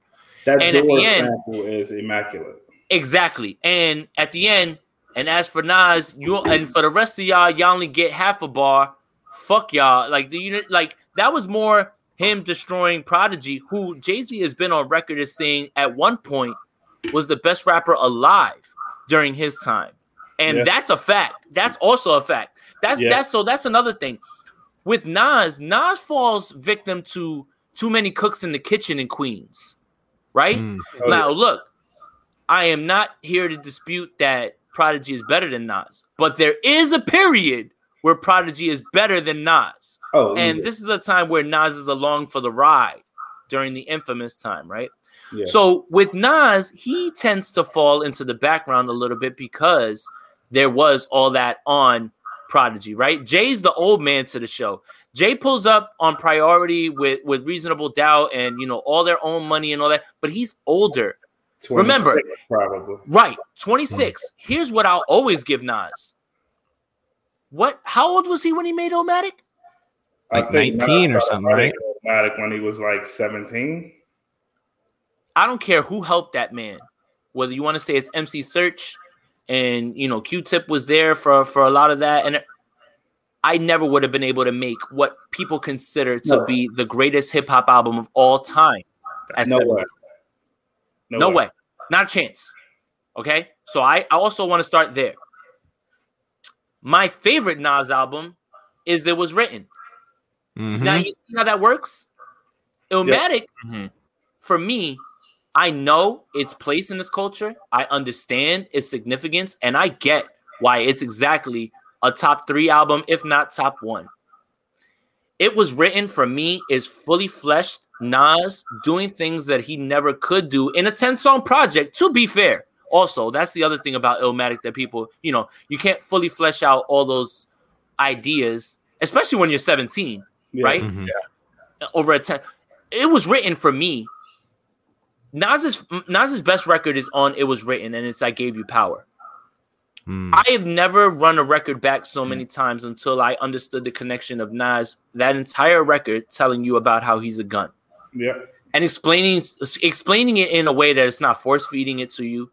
It's telling you how guns are viewed over different societies, over different, neighborhoods. And at the end, how the gun feels like, I'm used. Again, guns don't kill people. Stupid motherfuckers with guns kill people. And that's so again, it all ties into favorite and best. Favorite, It Was Written. So many amazing songs on there. Yeah. I understand Illmatic is the better record. Yeah. Again, on Jay's side, I feel like it's so difficult for people to break that down. It is. People are so interested in what I like best. Whereas, I can say, I like listening to Drake more than I like listening to J. Cole often. I understand that J. Cole is a better rapper. People have the inability to do that, which is where all of this fucking, there's a difference between discussion and unproductive discussion. Correct. And that's the fucking annoying thing about hip hop a lot of the time. And it goes into hip hop, it goes into sports, it goes into whatever, where you can go, It Was Written is my favorite, but Illmatic may be better, in terms of long term, longevity and everything like that. And people have no fucking ability to break down those two things. Look, my favorite Jay-Z album is Reasonable Doubt. Because in 2021, I can still listen to it and find things that I never heard when I was listening to it back then. But Jay-Z's best album is The Blueprint because he was so on point. Every single song, bringing in Kanye West and Just Blaze and having those guys, that Blueprint album is perfect, right? And then you toss in the Eminem record and it's just, but Reasonable Doubt is my favorite. So where am I going with all this, right? I think what it boils down to, what tips me over to Jay-Z over Nas, is this point. And I think that Trills has already made it, and I think we've already made it. There's a big lull in Nas's time. Sure. Yeah. And look, we lived here, right? And I remember my brother who introduced me to Illmatic. We got I Am. We went to the store. I cut school. Went to the store to buy I Am. Go unwrap that shit and listen to it with my brother. And I remember my brother turning that shit off and looking at me and being like, I'm not feeling that shit that much. But again, does that mean that he fell under the pressure of Illmatic and it was written back to back? Because how the fuck do you follow that up? Right? I Am has some absolute gems on it. I love but that. I Am has a lot of stuff on it where you're just like, woof, right? Mm-hmm. Nostradamus comes next. Oh. That's when my brother really starts to go off the deep end where like, oh my God, he fell off. It's over. Like, I can't, like, and look, my brother never liked Jay-Z, ever. My brother will tell you to your face that Biggie, Jay-Z, and Tupac are whack. He will say that to your face. He will say that to your face with a straight-ass face. So, while I am citing my brother as my reference point, trust me, I branched out and did my own work, and I got Reasonable Doubt on my own. I got all these other guys on my own. So, Nostradamus comes out. That's his weakest record. Easily. I'm sorry, man. When you come out with that nasty Nas to Esco to Esco. Look, we were here. Like, I'm old enough to remember us looking at the video and being like, oh no. Oh no, Nas. Please really don't do that. Like a tragedy. To be fair, we did this with Jay with the Sunshine record. The record itself isn't bad. When you look at the video, you were like, Jay, what happened, dude? What happened here? So we've had these same thoughts with Jay and Nas. It's just you never thought you would have seen it with Nas because that was so out of his character at that point. When he came out with the heat right off the bat like that level, it's surprising to see something mid. And I think also that's a difference between my generation and your generation necessarily. I mean, Trills, I don't know how you are. Like, you know, I just turned 25. So it's like, you know, I wasn't watching, you know, I watched MTV and shit near the end. Right. But, you know, like that wasn't the main form of consumption. Right. And so it was mainly just like, I used fucking Rhapsody and LimeWire to download this shit back in the day. But it was just like, we're walking around just listening to shit. You know, it wasn't like we're sitting around waiting for the MTV video to drop. Right. And everything. And that's probably a big difference too. It's just like for 90s kids like me and Hugh, it's just like we're listening, you know, we're on the go, we're listening to shit. You know, we got our Walkmans and eventually our fucking Zunes or iPods and iPhones and whatever, where it's just like it's different. Whereas it's not the same as when you're just like you're sitting there with your family or your friends, like, I need to wait for this shit to drop. Yeah. And then it's a different level of expectation. Right. So let's take it a little bit further, right? Okay. So we get to that low part, right? And then the beef pops with Jay and Nas, right? In that area where QB's Finest comes out, Uchiwali's a slap. Don't let anybody play you out here and tell you that Uchiwali isn't a dope record, even if that was outside of what Nas was usually rapping about. I don't give a shit. That's still one of the best rap beats of all time. And I still get tempted to freestyle every single time I hear the instrumental come on. But Horse takes that song. Yo, stop playing with Horse, man. Yo, this is the part that I love about like the discussions is we bring up the little stuff. Like when we talked about Rick Ross earlier, we went back to Rick Ross's first record that we heard him on, which was a Trina record back in the day. And it's so funny how like those aren't the same, right? So Horse is somebody that gets forgotten on this QB Finest album, right? Like because he was Nas's bodyguard, right? Like everybody was just like, and Jay even plays to that, you know, later on in the beef. But we get to the Nas and Jay beef, and I think that this is my point with it.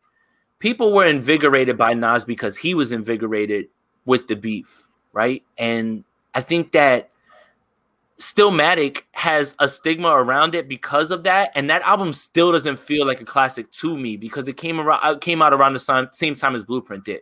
Yeah. I understand Ether and I get it. And there's One Mic's on there, Rewind's on there.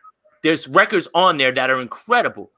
But as far as I feel like he surpassed Stillmatic with some of his later releases. Life is Good. This latest release, King's Disease, I feel like those are better records than. If anything, that strengthens your case more than anything with Nas, because I feel like at this point now he is putting out. He's on a roll right now. Let's take out that Kanye album. Let's take out that Kanye album because that doesn't count. That was definitely just like he got like pushed into doing something that he didn't want to do because Kanye was manic at the time and was telling people, "I'm putting out this album, this album, this album," and he was under the swept up in that. Yes, he got swept in that for sure. That's not Nas's album. I'm gonna take that one out. But Life is Good from there all the way through right now. Nas is on a run right now that he's never been on as far as his albums go. I think from Untitled to now he is so there you go. The end album that you remember that, like, so from there you could even take it and take out the Damian Marley album, which I'm not big on. I get that album, I get it, but I'm not big on it. But from there all the way to now, Nas is seeing sustained consistency that he never saw even when he put out Illmatic. So if anything, I might be strengthening your case, Hugh. Do you want to comment on that? I mean, I only got a few things. Again, I don't think there's a wrong answer here. No, there isn't. I think they kind of, Jay-Z and Nas kind of like, there is no one without the other. Like their names are going to be synonymous forever. One point I will make is there was a lull for Nas, but because he wasn't a mogul, when there was a lull in his music, it seemed like his entire brand was a lull. There was a lull for Jay-Z, in my opinion, and I don't know if I'm going to be chastised for this. No, you're not. No. We don't acknowledge Kingdom Come. Yeah, like Kingdom Come. I personally, I don't know a song off American Gangster that I like. All right, that one, yeah. All right, so that one is the one that. All right, so look, as the biggest devout Jay-Z fan, right? Black Album comes out. I want him to go out on top. That's Jordan. That's my favorite Jay-Z album. That's Jordan against the jazz shit right there. That's you just like hitting the jumper and you can walk away. Yeah. Kingdom Come after that was horrible, right? So yeah. So American Gangster comes on the heels of this movie, and it kind of comes out of nowhere for us over here on this side, especially like, you know, there's nothing you can do at this point that Jay like is going to be able to keep under wraps. American Gangster is one of his slept on albums because of that energy he tapped into with that movie. Holy shit, man. Man, that album is great. Hugh, I implore you to go back and listen to that album again. I'll give it another listen. Yeah. I'll give it another listen. There's other albums that I can give you. That American Gangster album felt more like it's so easy for Jay to jump right back into that gangster pocket, like that gangster like fly shit pocket from Reasonable Doubt. That's what he did with American. Like when he saw American Gangster, that shit pulled Reasonable Doubt out of him, and he was like, "Bet." He was like, "Give me some fly shit, and we're running with it." And that's what I'll attribute that to. He's back to 1996 easily. That's one of Jay's slept on albums. I feel like. But see, like when I wasn't there like when you know Reasonable Doubt came out and whatnot. But like I go back and listen to those, and I hear that. Maybe I need to give American Gangster another chance, but my point was more so like both Nas and Jay-Z have lulls, but because Jay-Z is Jay-Z and his brand is so much more than music, like Luke mentioned, he's a mogul, it never felt like he fell off because even when his music was mid, he was like buying the Nets or he was, you know, doing stuff with Beyonce. Yeah, married to Beyonce. And Beyonce was at her peak when Jay-Z was kind of lulling, but they were married. Like that matters. Like Nas wasn't doing anything when he had his lull. So his lull is just his lull. Nobody wants to also acknowledge that Watch the Throne is a Kanye album with Jay-Z along for the ride. 1000%. Kanye's the focus of that shit. Yeah. He's been the focus of that shit. That's always strange to me. It's like when I think of Watch the Throne, I think of Kanye. I don't think of Jay. You have to. Yeah. Kanye, because also that was, again, kind of when Kanye was really peaking. And Jay-Z was mid. Aesthetically, everything surrounding Watch the Throne is Kanye West. Yeah, it sounds like Kanye. It doesn't sound like Jay. Yeah. Like, again, like I love Otis is one of my favorite songs from Watch the Throne. That to me does not sound like Jay. That sounds like Kanye all the way. And Watch the Throne is one of my favorite albums ever. Yeah. But like again, like if I was just to say, like if somebody asked me, oh yeah, who does Otis or who does fucking New Day or whatever. Although New Day is a little different, but if somebody asked me that, I'd probably say, if I had to pick one artist, I'd say like, oh yeah, that's Ye. That's not Jay-Z. Like, yeah. Last point I want to make too, in response to Jay's Ether and Takeover was he made one of my points for me actually when he was telling Luke that on Life's a Bitch, the best verse might not come from Nas. The best line from Ether is Eminem murdered you on your own shit, which he did on Renegade. So I think that's more a tribute to Eminem, and we talked about this, right? So the original Renegade is Eminem and Royce, and Eminem and Royce get into Royce is super underrated, by the way. Very underrated. And I don't think anybody's ready for my Royce is better than Eminem take, but we need a whole other podcast to get through that. But yeah, I like it. Bad Meets Evil is a fire album though, still. And Royce is the only person that bar for bar can stand there and you can actually say that. But again, I need a whole podcast to put that out there. But so what you were saying about about Renegade. Okay. So Renegade, that's an Eminem and Royce album. And this is more a testament to Eminem than anything, because I'm still not gonna argue you that Eminem wasn't better than him on there, because I would be disingenuous and it would be revisionist history right now for me to tell you that I didn't think that. Okay. But Royce and Eminem make Renegade and they get into whatever beef they get into, and Eminem has Renegade sitting there with open verses and him and Jay cross paths, and that's how he gets it. So Jay-Z got a chance to sit and listen to Eminem first and then wrote those raps. Still couldn't best that. So look, I can be objective when it comes to that. I mean, I got a lot of thoughts on Eminem. The last decade has been whack, but like peak Eminem though also was just bars on bars on bars. No, but listen, rapper of words, rhymer of words. I'm not here to dispute that. But again, just like the conversation we're having right now, what's the criteria? Yeah, are we talking about overall discography? Are we talking about guys who make music? Are we talking about impact? Are we talking about straight lyrics? That's the thing. And that's what makes all these conversations so interesting. Yeah, exactly. There's no way to quantify a GOAT. No way. Yeah. Because again, what you're listening for, what I'm listening for, what other people are listening for, don't always align. People, unless you're fucking Wayne Gretzky in hockey, there's really no way to say somebody. So, Hugh, I know you've been wanting to say this. Because I'm glad Luke brought it up. Hugh, I know you've been wanting to say this. Is Wayne Gretzky the fucking GOAT of all GOATs in any sort of sport? Yes, and it's not close, okay? In basketball, there's a legitimate debate between Jordan and LeBron. In football, there's debates between Montana, Brady, Jerry Rice, whoever you want to throw in there. Yeah. In every sport, there's always, like baseball, there's like 5 guys. There's like, Willie Mays, Barry Bonds, whoever you want to throw in there. In hockey, there's no debate, and not only is there no debate, it's not even close. Wayne Gretzky not only leads the history of the NHL in points, it's by a huge margin. He not only leads in assists, it's by a huge margin. He did it with multiple franchises. He did it in a lot less games than a lot of other guys that are below him. Like, I know hockey's not super beloved as much as the other sports, but I'm so sick of seeing Wayne Gretzky get the disrespect that he gets. Like, he's easily, of the 4 major sports, he's easily the GOAT. Easily the GOAT of all GOATs for what he did for his sport. I'm sorry, can I jump in and say that it's facts that Luka and Dame aren't close because Luka ain't done shit? Euro boy out here crying to the refs nonstop. No, look, all right. So this is turning to basketball, but no, this was a great discussion, right? So I think the cap that I'll put on this is this. Jay-Z's not my favorite right now. Kendrick Lamar is. I just when I talk about, I just laid out the record with Nip. It's February, and I think verse of the year is kind of wrapped up.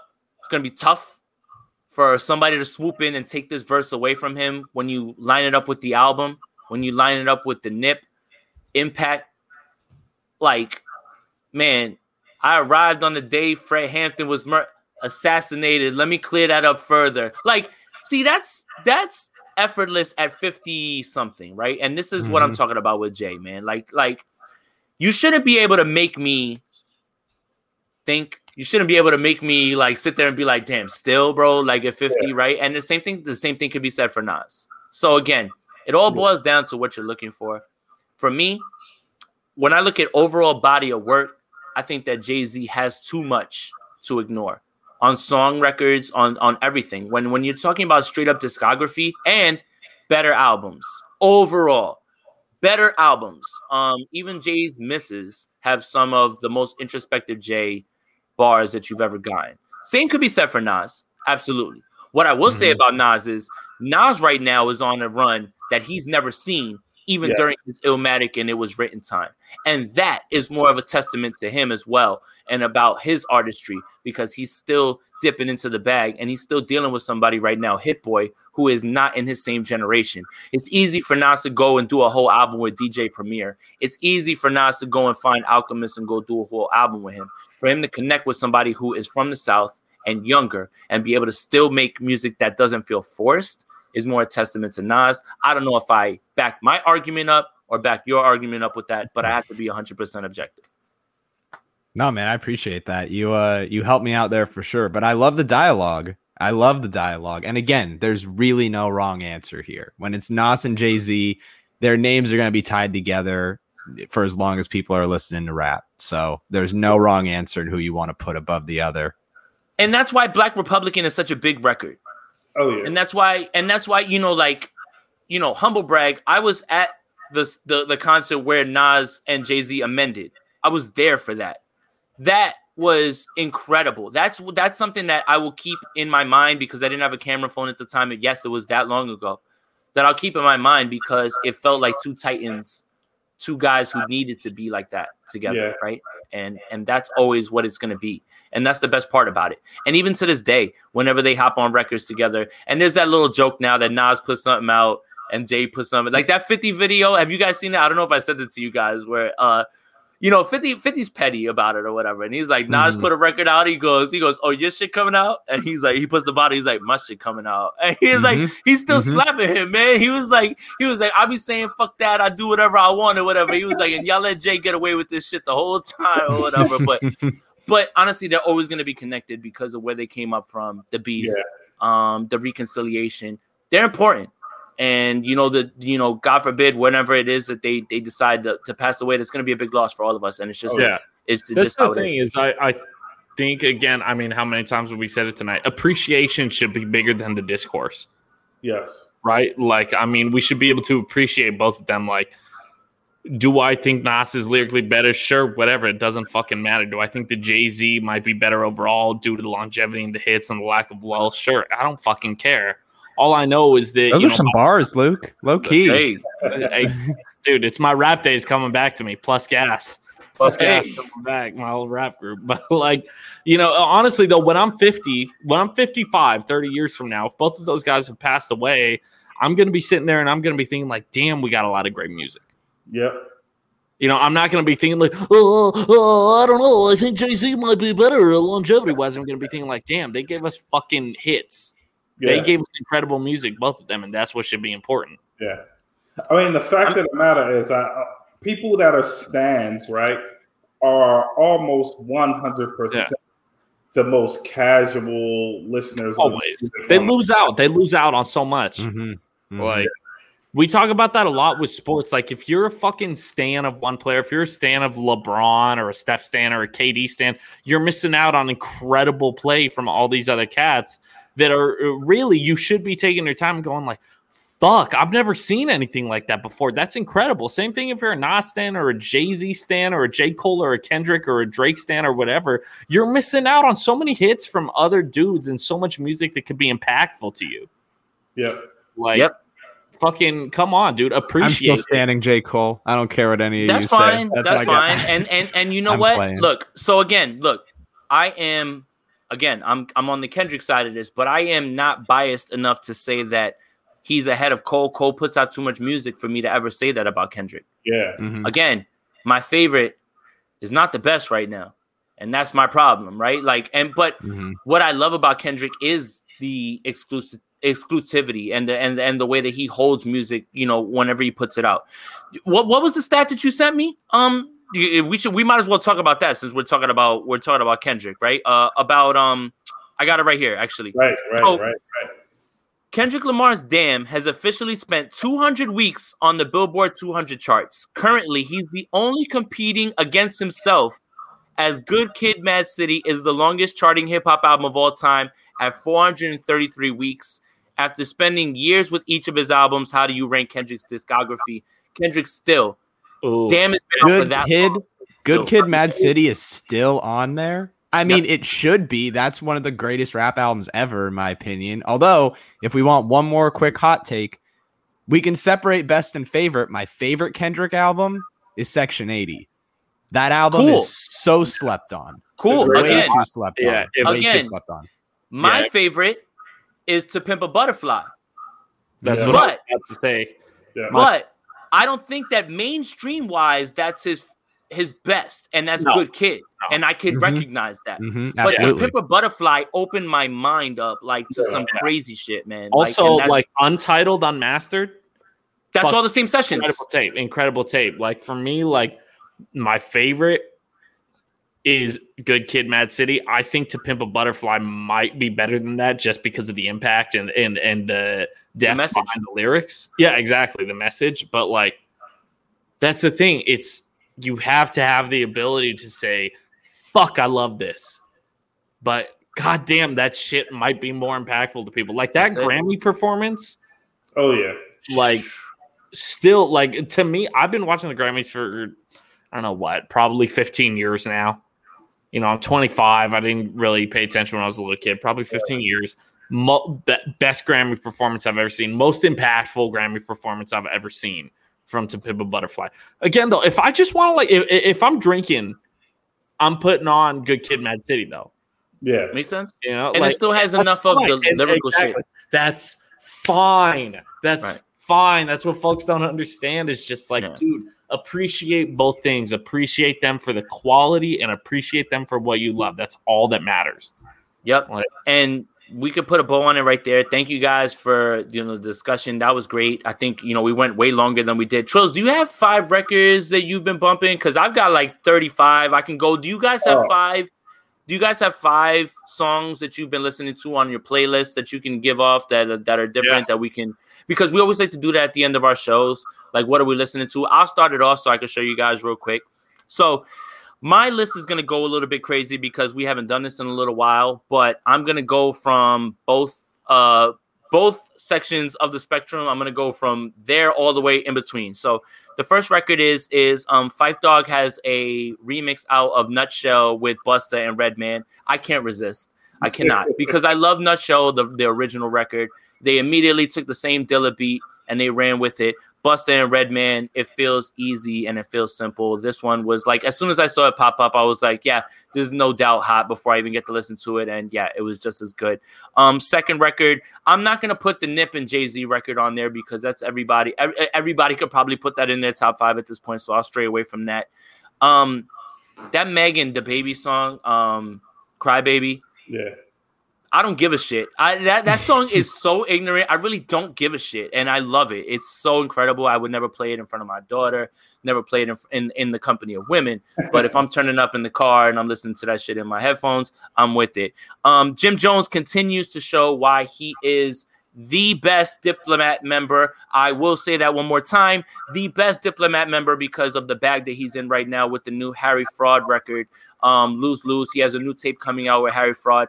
Jim Jones has not missed in his last 4 albums, and he continues to show somehow that he's better now than he ever was at rapping, which is why I will give him the nod. We could do a whole other podcast on that, but Jim Jones's new record is incredible. Freddie Gibbs and Schoolboy Q, Gang Signs. That's easy. I mean, again, you see that pop up, you see Freddie, you see Schoolboy, and you're like, this works.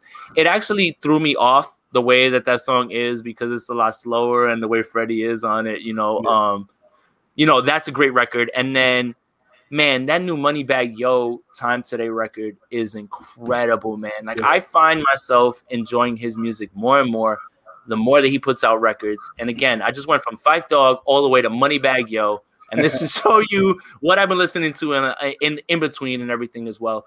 But man, all 5 of these records are incredible, man. And that Moneybagg record is just like, we can keep it gangster, we can keep it cordial, how you want to go about it, like, you know. And I'm just like, and you know what, that should be like, put that shit on my tombstone, bro. Like, how you want to go about it, bro. So Trills, you got 5? Yeah, man. So this is the shit that you and I always run into, man. We get the same records, like it never fails. So I won't put Nutshell on it. I won't put, you know what, I'll put a different Jim Jones joint, Laps Around the Sun. Woo, makes it for me. Incredible. I can't help this, but I have to put Gang Signs on it. I mean, again, I knew you were gonna take the Freddie record. I tried to keep the whole record out of there. I knew, like, you and I, we just think about things the same way. So yeah, and I'll take. I have to put. I can't front. I just have to put the whole Nip record. Also, EPMD is great. I have to put that on there. The Nas record. And she killed that Fight for You jump, bro. So, again, tied to the movie, this soundtrack is incredible. And there's not many misses on a soundtrack, right? And that's the thing about, you know, again, when you pair this soundtrack with the movie, the music becomes much more impactful. Yeah. And that's what I'm talking about with the Nip and Jay record. You know, I had watched the movie and then we got the record and I was just like, wow. I was like, all right, now I fucking get it. So, Hugh, Luke, either you guys want to start? Yeah, so I'm not gonna I'm gonna use this as a public service announcement because as I told you guys earlier, Joey Bad is my guy and he does not get the love that he deserves. So I'm gonna give the people 5 Joey Bad songs if they don't listen to him that they need to listen to. So that's how he made a point, and he did make a point about talking about, like, can we get into a discussion about Joey Badass? And I think that we've made ourselves clear that he's very near and dear to us. He just doesn't happen to be with the mainstream. Yeah. So I'm gonna give the people 5 Joey Badass songs that they need to listen to. So the first is Hillary Swank. That's easily top 3 for me. Trills knows. Yeah. Devastated and Land of the Free. That whole album is like, I talked about how Nas educated me. Joey Badass educates on that album. That album is really, really good. Yes, it's so good from start to finish. That's one that everyone just needs, not on shuffle. Like, you got to listen to it in order, just one time through, put your headphones in, just enjoy it. So those 2. From the Tombs, another classic from him. And then my personal favorite Joey Badass song, which is Waves.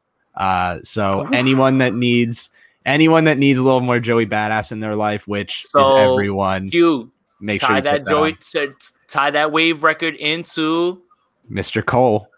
J. Cole. Nice job. Yes, sir. Nice job.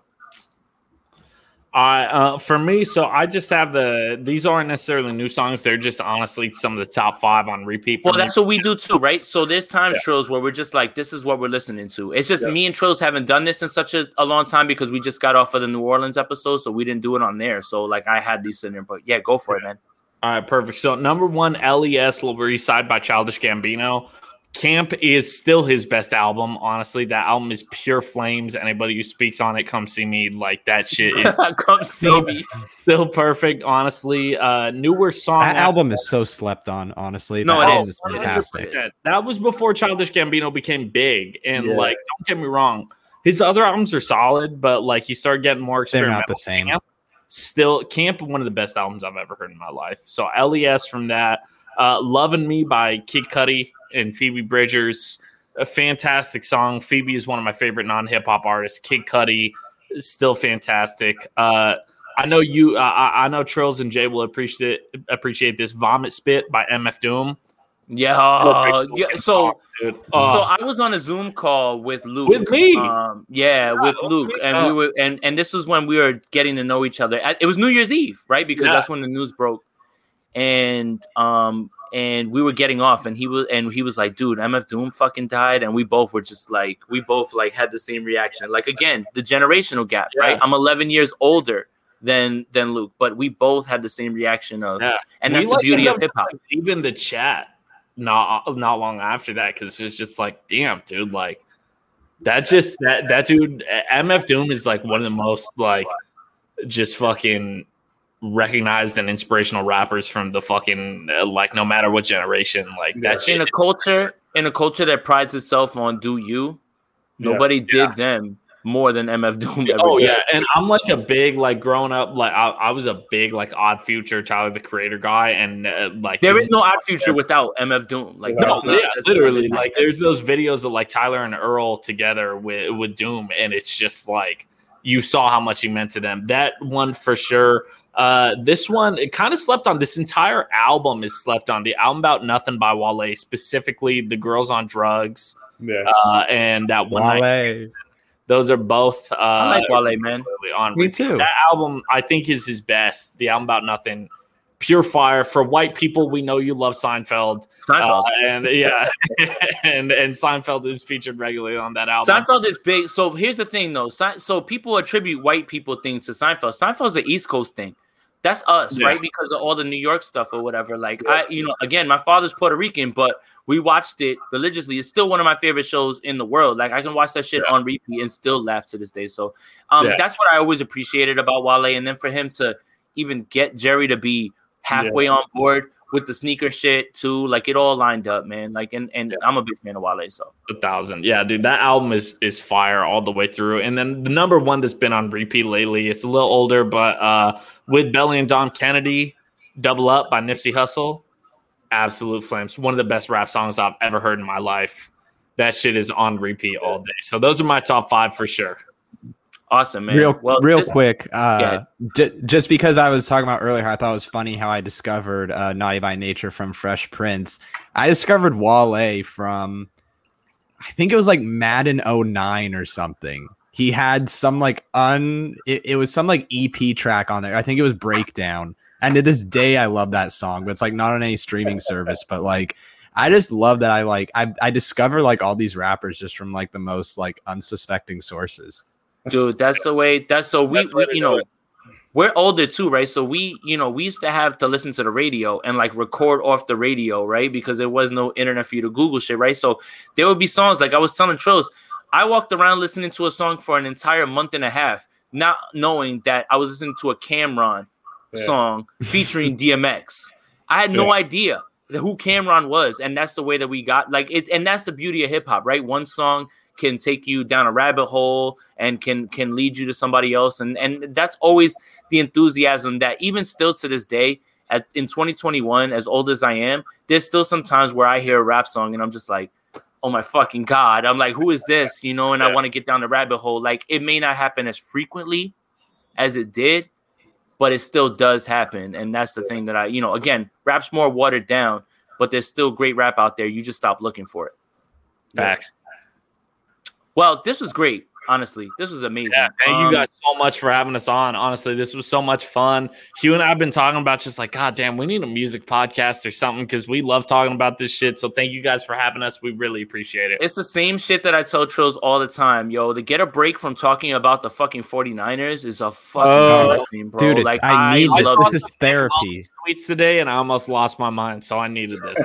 I'm yelling at people on the internet before we hop on here, like you know what I'm saying, like that. Like it's wild. I just wanted to, have a casual conversation about something I'm very passionate about.